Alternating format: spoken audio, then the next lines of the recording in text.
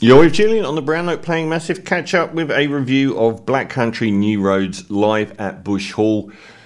I started the Brown Note review channel with a review of Ants from Up There because I gave it 10 out of 10. It's the only new release album I've given 10 out of 10 to. It ended up being joint album of the year with Rosalia's Motomami, so I'd probably give that. I gave that a 9.5, and I reviewed them both in the same week. I think it was like the best week of music. So what happened is their second album, Ants from Up There, consolidated the English indie band, a part of that wave of British indie that has been so great. Squid, Black Midi, and even bands that I haven't been that amazingly fond of, Dry Cleaning and Wet Leg, but it's the best time for British indie.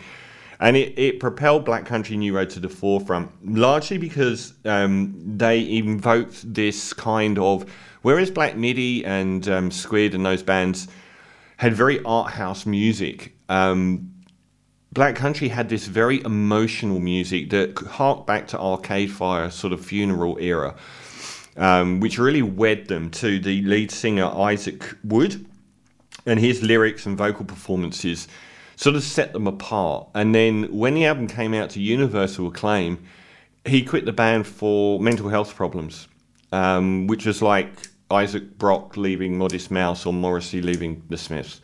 It was a huge deal. And apparently, like a year and a half later, he's working in a cake shop or something. He like, for mental health reasons, he just backed off from the life entirely. I still hope that one day he's going to come back. So what did the band do? They're at a pinnacle. They've got one of the best, for me, the joint best album of the year, and they've lost their totemic vocalist and lyricist. A hugely enigmatic figure. What do you do? Do you do another album? They immediately said they were going to keep going and not play any of the old music.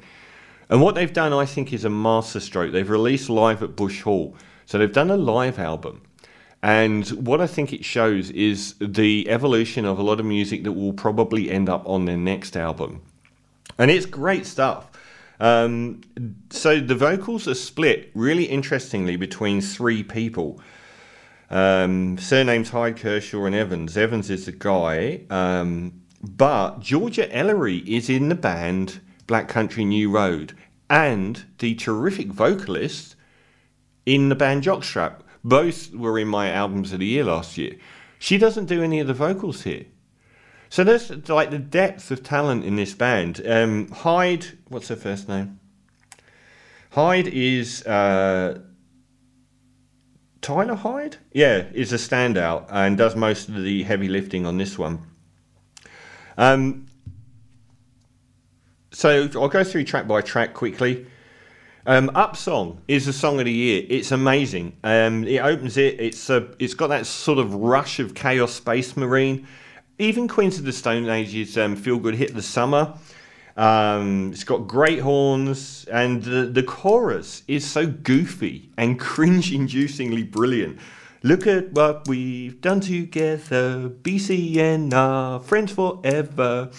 If anyone deserved a comic book theme tune, it's Black Country New Road, and it immediately undercuts a lot of the very sort of intense seriousness of that Isaac Wood era. It's the song of the year so far for me. The Boy, Summer Kershaw, it's got this sort of like Celtic reverie, Bjork-like, I would say, not for the last time on this album. Bit of a eulogy, and also an Irish jig, different mood, multi-part, which is what they're quite well known for. I Won't Always Love You. Interesting direction. It's got a sort of musical vibe to it. Bertolt Brecht. Why isn't Georgia Ellery singing on these songs? Like, her vocal performances on as Jockstrap are brilliant. The male vocal Across the Pond is probably the least interesting track, maybe. But it still showcases the whole band. There's a romantic sway to Laughing Song. Again, the horns are really, really good. But it's a bit of a dirge. So overall, there are a few that are sort of a little bit less exciting. The Wrong Trousers, slow intro, a bit samey. But it really reminded me of the song The Impossible Dream for some reason, which you've definitely heard because it's been covered by everybody. The track 7 is the big one, Turbine/Pigs. They're known for like 9-minute plus songs with multiple parts. So I thought it was pretty amazing.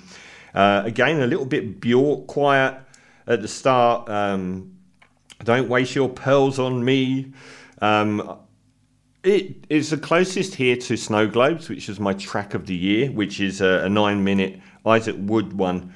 And obviously this, I would imagine, to be the cathartic centerpiece of the next Black Country New Road album. Dancers is probably the second most compelling melody on the album after Up. And then we get a slower reprise of the Up song. So, you know, some of it's a little bit more sort of middling than the absolute amazing landmark Ants from Up there. But there's still so much here that shows the future of the band, even without their iconic lead singer. That it really made me feel good about the future. And Up Song is my song of the year so far. So 7.5 out of 10 for Live at Bush Hall by Black Country New Road. These are going to be short reviews because I've got so many of them.